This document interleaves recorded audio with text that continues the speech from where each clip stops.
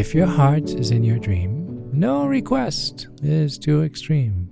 When you wish upon a star, as dreamers do. While these are the lyrics of Ned Washington's When You Wish Upon a Star, which were first heard in the 1940 classic movie Pinocchio, the man responsible for you knowing this melody is none other than Walt Disney. I have changed the opening sentence of today's episode more times than I care to count. Not because I'm indecisive, but because of the countless words of wisdom Mr. Disney shared along his unbelievably challenging career from newspaper salesman to the legendary icon that we know him today. Growing up, Walt's father was not the cuddling type, to put it politely. Stern, disciplined, and not really fond of fun time, Walt's youth was anything but magical kingdoms and fairy tales. When he was 9 years old, his feet hit the floor every morning at 3:30 along with his older brother Roy to help their father deliver newspapers throughout Kansas City. The other boys helping Walt's dad were paid $3 a week. Walt and his brother, not so much, not a single nickel. Roy, eventually being fed up with the circumstances, and who could blame him, left home after 2 years and found work on a farm. But as Richard Schickel wrote in his most fascinating book, The Disney Version, The Life, Times, Art, and Commerce of Walt Disney, which is a tremendous read, by the way, he states, a childhood grounding on hard economic bedrock can be invaluable to a man who spends his adult life in a highly speculative enterprise like show business, with its sudden, often shocking, ups and downs. Schickel went on to say, it teaches one how much worse things can be. And as if Walt Disney were able to look into the future and peek into Schickel's book, he even stated, all of the adversity I've had in my life, all my troubles and obstacles, have strengthened me. While I refrain from calling Walt Disney ever the optimist, I think I would rather honor him with the title, Ever the Resilient. Today, let's open this storybook a bit more and find how success is more than wishes and fairy dust. But don't fret, there's plenty of room for the happily ever after. I'm Chad Lawson, and let's calm it down in 3, 2, 1. Wish. Has there ever been a word so empowering, yet so debilitating? It's the bedrock of every fairy tale, just as much as the downfall of every dream. I wish things were different. I wish I could. I wish my life were like theirs. As soon as the word wish comes out of our mouths, it's as if we've already given up. Dictionary.com defines wish as to feel or express a strong desire or hope for something that is not easily attainable. Want something that cannot, or probably will not, happen. Wish. Wish can play various roles, though, either as the whisper of hope behind our dreams, or more often, the setback to our success. Many of us dream, but how many of us dare? History books are filled with men and women who dared more than dreamed. Those, when faced with adversity, big or small, willed their way rather than wishing it. Again, a hope for something that is not easily attainable. But how do we go from hope to hero? What made Walt Disney or any of the other pioneers so special that they never quit? Are they different? Were they born different? Was something just different? Well, I'm going to highlight a few things that I think made a difference. Are you ready? Okay. Now let's take just a few seconds and center our thoughts before we begin. When applied, these are the simple steps moving forward, whether you're just trying to get out of bed each day, or if you're reinventing the wheel. We each have our predicaments, but we each have our purpose. Take the first step. It's easier than you think. And then once you have, you'll notice the second step is right there waiting. Let's take a 5-second deep breath in. Here we go. Join with me. 5, 4, 3, 2, 1. Hold. Long breath out. 5, 4, 3, 2, 1. Let's do that one last time. Breathing in for 5, 4, 3, 2, 1. Hold. Long breath out. 5, 4, 3, 2, 1. No matter where you are, you can always stop and take a deep breath.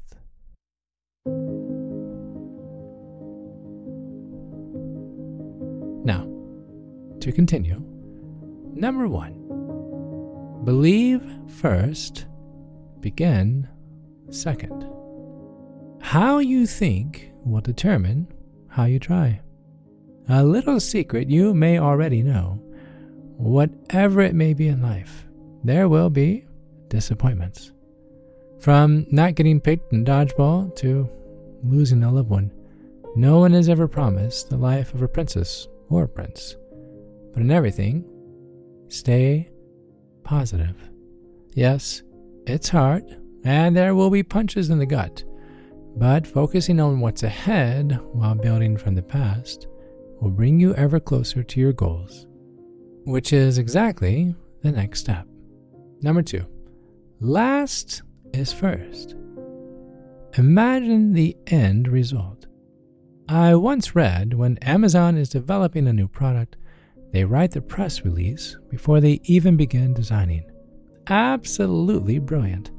Working backwards from where you want to be and landing where you are now not only allows you to see the steps you'll encounter, but will define in fine detail what you're wanting to accomplish. Visualize your holy grail. Work backwards, breaking down each step, piece by piece. When you have a goal in mind, write it down, envision it, and begin to list how to accomplish those steps. If getting out of bed is an emotional hurdle, write down 1 or 2 things you would enjoy doing once you're out of bed. Even if that means making a really great cup of coffee or calling a friend or, baking chocolate chip cookies. Set an alarm outside the room and tell yourself, I can do this. Even if you want to go back to bed afterward, praise yourself for taking the steps, baking the cookies. And I have a feeling that once you're up, you'll want to stay on your feet with such a win. Writing down your goals and taking small steps each time is key. Small victories win the war. You can do this.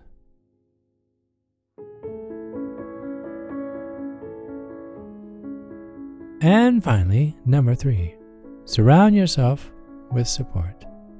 Epicurus said it is not so much our friends' help that helps us as the confidence of their help.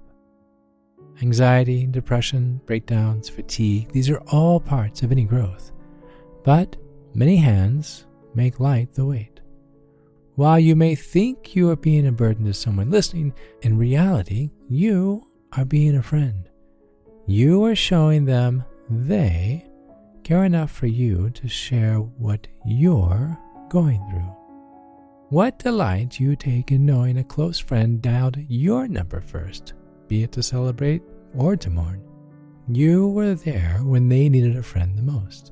Now, reverse the role and imagine their joy in you calling them first.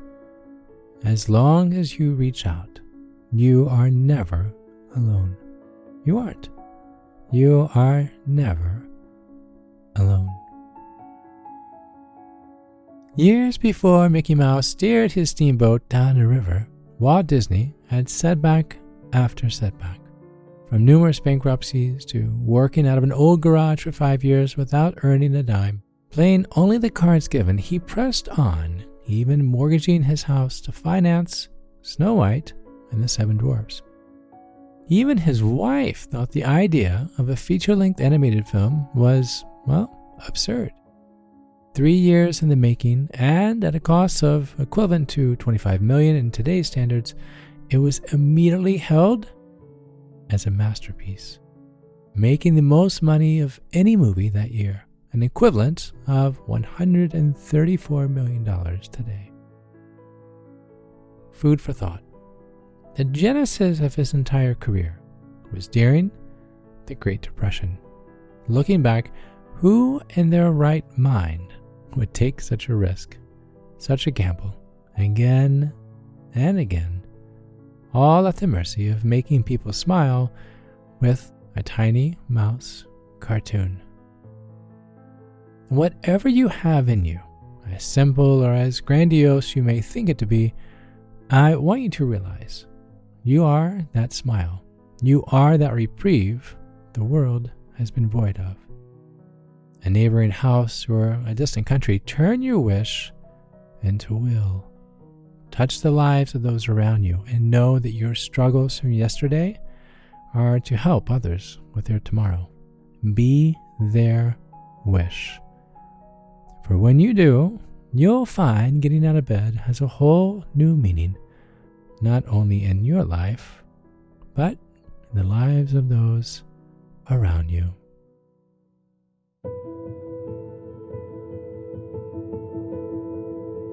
Some of you may or may not know I call North Carolina home, Charlotte more specifically. For a beautiful season of about 5 years, I lived in Brooklyn, New York. But what struck me most about returning to Charlotte was the tremendous talent of musicians in the Queen City. I would put some of these players up against anybody on the global stage, and I say that sincerely. Our local NPR station, WFAE, has an amazing podcast spotlighting the talents in my own backyard. The podcast is called Amplifier, and host Joni Deutsch goes deep into Charlotte's music scene and shares some of the best songs and stories from the city's music makers and shakers.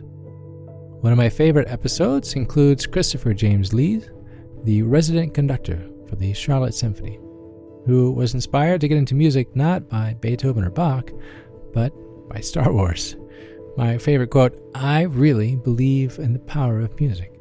I believe in its ability to bring people together," which, I have to be honest, was the whole purpose of creating Calm It Down. Listen to that podcast and so many more awesome moments, including yours truly being on the program, on the Amplifier podcast, available at Apple Podcasts, Spotify, and wfae.org/amplifier. And say hi to Joni when you do. She is a gem.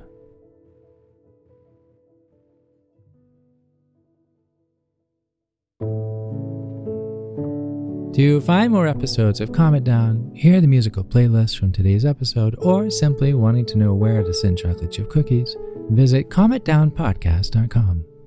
You'll even find additional resources for emotional support, including our online community and our Facebook page. You're not alone. You are not alone. This podcast was written and produced by yours truly, Chad Lawson, composer, pianist, and nationally recognized Sweet Tooth. And now something my attorney wants me to say. The views, expressions, and techniques in this episode are of my personal opinion and is not intended to, nor should they serve as a substitute for medical advice or diagnosis rendered to you by your individual doctor or other healthcare provider.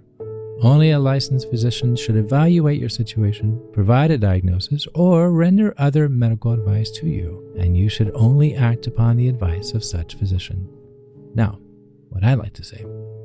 I am an extreme empath by nature, but my profession is that of a composer and pianist, not a licensed therapist or physician. I hear from thousands of listeners how my music has helped them through various stages of emotional needs, and I simply want to offer this and future podcasts in aiding those needs. To find a list of licensed professionals in your area, please visit calmitdownpodcast.com. And finally, if you've enjoyed today's episode, please leave a review. While it takes less than 60 seconds to do, its impact will last for years to come, as every little bit helps in growing the awareness and the importance of emotional health. I'm Chad Lawson, and until next time, be kind to your mind, and join me next week as we calm it down.